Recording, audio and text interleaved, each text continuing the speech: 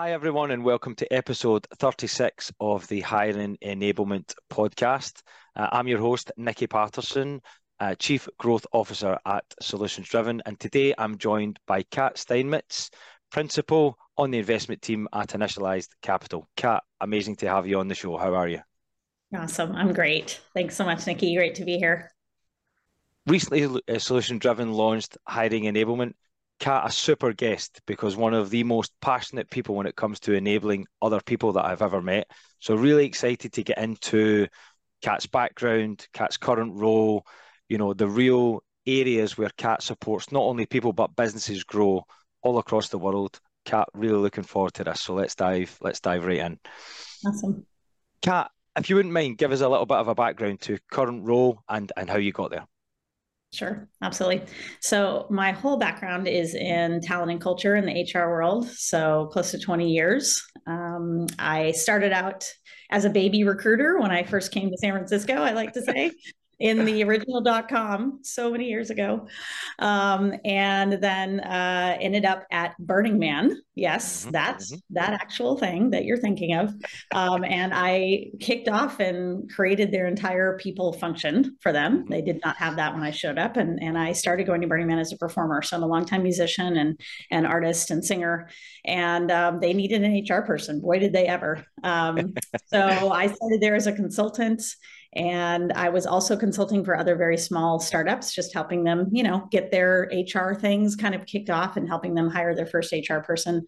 And then eventually Burning Man became the global phenomenon that it is. And they needed to have a full-time person and really create a whole function and help them become a nonprofit. So I did that, and it was there for 10 years.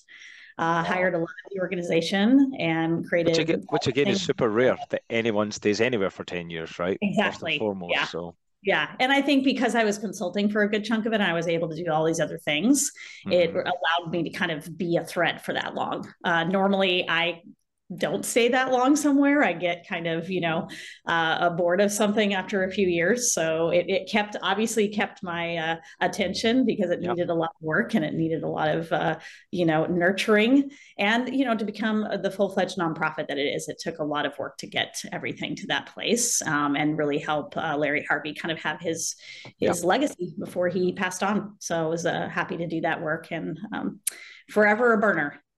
So they're my family and my community. So from there, I went to Stitch Fix. So I was a very early employee at Stitch Fix, number 140. So they were a Series C company at the time that I started, and I just thought they were very cool. To be a fashion and tech company was pretty neat. And they had a woman CEO and founder, Katrina Lake, of course, who ended up being, the youngest person and woman to ever IPO a company. So pretty amazing to be a part of that whole entire journey from early to all the way to IPO and then going global. I was part of the first people leadership team there, really working very directly with Katrina and the management team to build out all their cultural assets, talent development, talent management, cultural engagement, employee engagement, all of those things. So that was an incredible journey and incredible ride. And when I kind of finished up with there and felt like my work was done, I got recruited to Box, a very classic Silicon Valley company here, and help them kind of do the same thing. But they were already IPO'd, already global, but didn't really have any of the talent development programs. Maybe not so much of the structure in place. Exactly. So again, came in, kind of was my own startup in the midst of that, built the whole team, developed that team, created all of their talent development programs, all of their coaching programs. I really went there to, I was getting my own coaching certification at the time and wanted to really had this vision of coaching for everyone in some way or another. So was able to do that through COVID, which was a pretty wild ride to be home, build out the team and do all of these programs suddenly virtually. We wrote a couple of white papers and published them actually about how to do onboarding really well virtually, as well as coaching and talent development programs. So that was an incredible ride. And then I got really out of the blue recruited to Initialized. It was a completely out of nowhere. Did not see myself becoming part of an early stage VC, but they are not just any VC. They're quite different. I would say kind of the number one thing is the philosophy is that they hire only former operators and founders as part of the investment team. So everyone has deep expertise as those things. And we really feel that that can help our founders and our companies become as successful as possible because we understand how to do all the things they're trying to do, and we've done them. So that was my background. And I came in to really work on, advising across all of the areas that I have a lot of expertise, which, early stage companies need a lot of help in that area, hiring, building out people, policies and functions, dealing with, things that are hard with, employee relations and all of those things. And I focus as an investor, around future of work and HR tech and wellness and well-being and, anything that kind of stems off the sort of work employee experience of some kind. I'm called in for any pitch that touches any of those things. And the Initialized Capital, I mean, hundreds of companies now, like, yes, tons of money involved now, right? I mean, it's you get to see so many companies at different. Okay, they're all growing, right? But you get to see so many different types of companies touch loads of different companies. You get to see them go on that journey, right, and be successful, make mistakes, and you can pass on, those mistakes, those successes to other companies as well. Did you ever see yourself 20 years ago when you fell into recruitment or hiring where you are today? No, definitely not. I don't think even 20 years I knew this even existed. So, I just was starting to get the feeling with the .com, right? I don't think anybody understood that whole world very well. So, but I certainly have touched it a lot being at, companies like Stitch Fitch and Box, right? I mean, they're very much in that ecosystem. So it made a lot of sense to me. And, I'm also a People Tech Partners advisor. That's a group of sort of, all the most modern, heads of people that come together and advise around a growth program for people tech products and founders. And so I've been doing that for a number of years. And so I get the idea of advising founders. I was a strategic board advisor to, a few different companies. And so I understood that ecosystem and I understand what an early stage, company needs. And I started dabbling in, angel investing and looking at that kind of thing. And so it kind of made sense, but I was very wary about like the, tech bro kind of VC bro kind of idea, right? And I didn't want to be part of something like that. But again, I think that's where Initialized really stands out. We're one of the most, if not the most diverse group in the VC world. So we have over 65% women on the investing team, as well as across the company. We have a lot of diversity and underrepresented groups in our team. And it's just naturally how we hire and how we think. And that was very appealing to me. And when I hired our head of talent, Tiffany Fu, who came on in November, very much with the idea of we want somebody who really understands the AI world, all of the networks of that, how to do that. It's just second nature. Because when you work with an early stage company, you want to instill that as early as possible. Because as soon as they get that diversity in there and that thinking, it just stems the entire growth of the company. Before diving into, I guess, the IC role right now, because loads to get into, I want to go back the way, right? I mean, like we said, 10 years at Burning Man. Very few people I know, even founders, owners, are at companies for 10 years, right? I mean, if you could think of one moment at Burning Man where you accomplished something amazing, were most proud, what springs to mind? Yeah, I mean, I saw a lot in my years there, right? It becoming, like I said, from a very kind of underground artsy event to being literally this worldwide phenomenon, right? Where everybody knew what it was and everybody wanted to get a ticket and it sold out within minutes. Such a different world from when I began and when I left there. And, they needed everything, right? And they did not come from a place of we're a business, right? I mean, they were just a bunch of artists that came together to do this counterculture event. So a lot of it was just getting them to be in the mindset of you're a company and you need to be responsible around that, right? Towards the world and towards your employees. And so it was just helping them. And it took a while, a lot of things were very like anti the man, which is funny, right? But anti-corporate, right? Anti being any of those things. So it was really helping them and the leadership leadership team, the 6 founders, to see that structure is a freeing thing for people when done right, and that you can do it your own way. And I think that's one of the things I learned really heavily is, when you get structure right for humans, it's very, very freeing. Too much, it's rigid, and it's micromanaging. People feel very stifled. Not enough, it's chaotic. Nobody's clear. They don't know how to do things. They're wasting time. So it's this like razor's edge of how do you do both of those things. And so I think anything I did, I tried to do in the idea of bolstering that razor's edge to be wider so that we would have a more ability to be in that structure that was so freeing. I think, basic things, but things that weren't there, like just really kick-ass benefits, like compensation being correct, like roles being really clear, so that people knew what they were doing and how to work together, organizational design and making sure teams worked really well. Because the whole goal of Burning Man is to build community, and that's a wonderful goal. And at the same time, it can go, a little bit sideways with business sometimes. So I think you still have to be responsible towards the organization, even as a nonprofit, you absolutely do, because you're using other people's money and the way to build this community, right? So how can you do that in a way that's going to help that thrive, not just survive?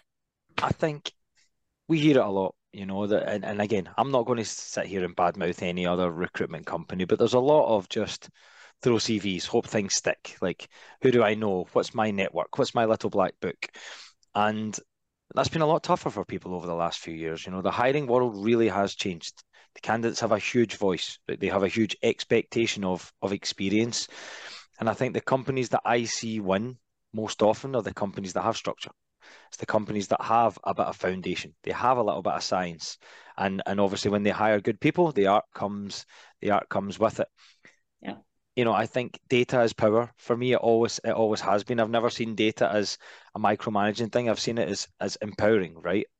I know this, so what can I do about it? Or, you know what, I don't understand this. Who can I pull in to help me with this? Probably Stitch Fix is when you were mentioning that, seat right there at the table. You're getting a really influential, guide to, the leadership to driving the people and the business, goals together and really aligning them and enabling everyone around you. Do you find that was easy for you, or was it tough? Did you get better at it over time? Like, naturally gifted at it? What do you think? You mean with like using data to help us tell stories or to, kind of bolster what we were doing? I guess bit of both, right? I mean, you'll definitely be sitting around the board meetings and with leadership, and they'll be saying, "Guys, we want this revenue, we want this goal, we want that." Yeah. And you're thinking about it of how do I get the people in the right frame of mind to get there? How do you get that opinion across? Yeah, I mean, I think what you're really getting at that I speak so much to, when I'm speaking on, other talks, anything where I'm talking to other, HR leaders or just leaders in general. I think when you're trying to get something done, it's all about the narrative.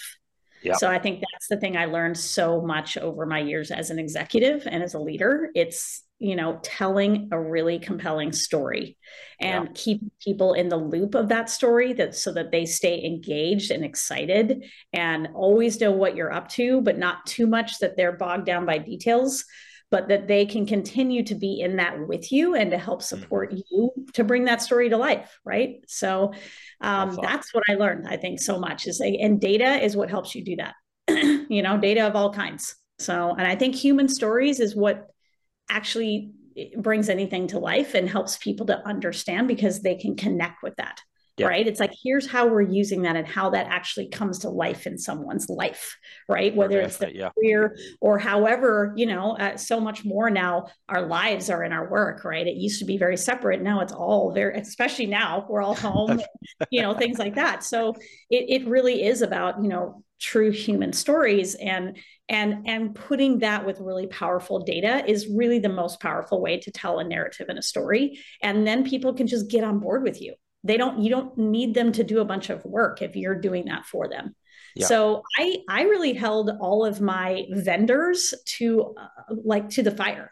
Like, I would not partner with a vendor if they were not going to give me all the things that I needed in that room, because I did not have time for that. Right. So whatever, they were doing for me, whether it was a coaching program or a talent development program or whatever it was, I asked a lot of them to give me the data, give me the story, give me the stuff that I can use to tell this narrative, so that I was always ready to speak to it in a board meeting, in a, whatever it might be. The CEO comes over to my desk to talk to me. I'm ready. I'm ready to engage. I'm ready to get that person in talking to me. And then they're so excited to support your program, right? Because they understand the ROI. They know how it's impacting the culture. They know how, it's impacting how we're hiring, attrition, and I mean, when I was at Box, Aaron Levy spoke of my programs in 2 earnings calls. And I felt like there's nothing more of a compliment than that. Oh, yeah. He wants to talk about, and he loves culture, right? I mean, Box is very, very well known for culture. And, Aaron is a VIP tweeter and loves to talk about all those things. But I felt like if he's going to talk about that in an earnings call, that's a pretty good litmus test that we're doing something right. Because he's proud and he wants to tell those data points, right? He wants to talk about, like, here's what's happening in my culture. And so the narrative, that's what I think it is. Culture for me is, it's created, right? I mean, I think you need, like I said, there's a lot of CEOs that are overly transparent. There's some that try and hide it all in their own little box and drive it forward themselves. I think, like you say, finding that fine balance between here's the big goal, here's how we get there, here's your role in what you play, and being very, very clear in that is huge.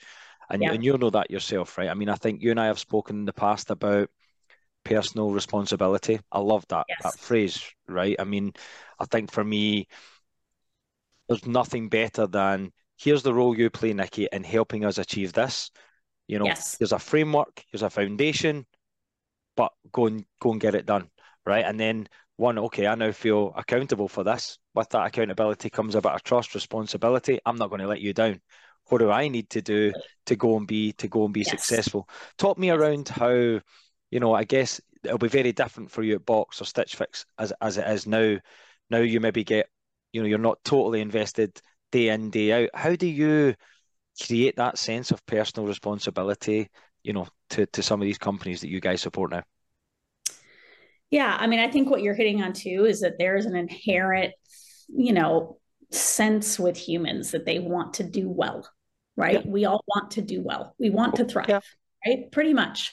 And so can you create the container for people to do their very best within that container, right? So I think if you're going from that sort of place, that builds a culture where people do their best because they are being held accountable with compassion. That's really like the way that I like to do things.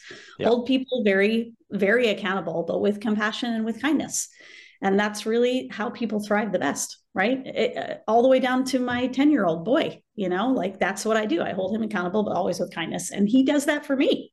And I expect him to do that, right? Like, give me the feedback, hold me accountable when I'm off track and I'm not being personally responsible for my behavior, And so I want him to be able to do that in the world too, just like I want anybody, a founder, my team member, and I want to also hear that. So I think it's about being, very, transparent, very, very direct, but in a way where people feel supported and they feel like they're in it with you, So even if you're giving hard feedback, you can always do it in a way that is for someone, right? And they feel that it's for them. So it's back to that sort of gift, right? The idea of the gift of feedback. When it's not good is when somebody feels like it's against, right? It's a critique. I'm now pitted against you and I need to be defensive, right? That's just a human thing. So how can you always come from a place where we're doing this together. We're in a partnership and I'm here to help you to be successful. And I think that's the same with founders. They can feel that they're just big kids, we all are. So it's like, how can we be in this together? And I think that's what we hear a lot in Initialized is like, wow, you guys are just different. Like, even when we're just on a pitch call, it's like just from the very beginning, they're like, wow, I just don't get this when I meet with other investors. We're just very human, and we just and we very much hold ourselves accountable, right? To be the best that we can in any interaction we're having with the founder from the very beginning to when they IPO or exit. We fill the entire thing. We're just filled with integrity around that, of like, how can we do our very best so that they can do their very best? Because that's how you get the best outcomes. I think you get a lot of founders, early stage companies, they can't let go. They're in it. They want to be in it all the way. and I think it's that self-awareness sometimes, that, what's going on, what's for the better. I mean, I think I've always thought of treat people the way you want to be treated. Exactly. For sure, be transparent, but also people see through the BS as well. Let's just, call Always it spade a spade, authentic. right? You always Gotta be always authentic. see that. I mean, I think it's for you guys, so many different companies. What's the most common, I guess, failure you see or common trait you see in maybe companies that don't quite get it right? And then what about the companies that do get it right? What sets those two apart? Yeah. I mean, a lot of it goes back to the things we were talking about.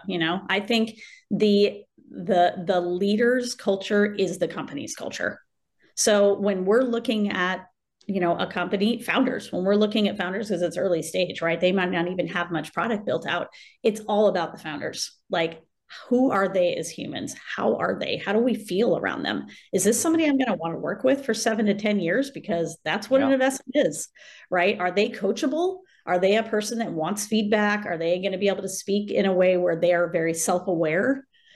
Do they want to build their awareness? Do they want to be responsible for their behavior? Those two things just go hand in hand, right? The more you build your self-awareness and your personal responsibility, the more you can build out a great culture. And if you're not doing those things, that's the way the culture is going to show up, whether you want it to or not. And believe me, I've been an HR person working against like a salmon trying to get upstream. You know what I mean? You're just like, I'm wasting so much time pushing against someone that doesn't get it. Yeah. And so, I started, because I've always mentored and coached younger women, especially. I do a lot of that for free, whatever. It's just like you were saying, part of the ecosystem. It's just what I do because that's my community, right? And people have done it for me. So I do it all week. And it's something that it always comes back to me, and it's a wonderful thing to do. But I think that's the thing, like, don't waste your time if this person does not want to change. And that's really hard when you've taken a job and you feel really invested. But, I think you got to really, look at it and say, well, what's really happening here? And what impact can I have? Right? What impact can I have? And if you can't have the impact you're looking for, it's probably not the right place for you. So I think with founders, we're looking for what kind of company are they build, right? Are they going to have that effect, or are they going to have the opposite effect where people are clamoring to be there? I mean, again, I have to go back to Box. Like, I just think they do such an incredible job of hiring. They love boomerang employees. They celebrate them. They talk about how people have come back. They celebrate when people leave. They're like, they talk about it very openly. They're like, yeah, so-and-so went to this place, and they might come back, and we'd be psyched for them to come back because they'll come back with great knowledge. And we love that. So people are always so dedicated to Box. When you see a Box post anything, you will see employees just get on there and talk about it. Like, I still have my Box mug and my shirt or whatever. They're just great culture. You know what I mean? They just really know how to be in that kind of space rather than the like pushing away or feeling unsafe or that kind of stuff. People feel that. And so with founders, what are you creating? Is that the culture you're creating? Are you aware that you are creating that, or are you numbed out and unaware? Because that's how things end up being toxic. Yeah. I mean, I think a lot of the episodes we've done on here are thinking about talent, are thinking about hiring, the recruitment process, where it falls down, where there are successes. A company getting investment and using that investment wisely and building out the right leadership team and creating the right processes, that all comes before that, and you've been involved in starting with that, going into a company where it's all over the place and pulling it together, now seeing company after company after company. If there was one bit of advice you could give an early, leadership group, other than, make sure you're cool and have an awesome culture, what would it be?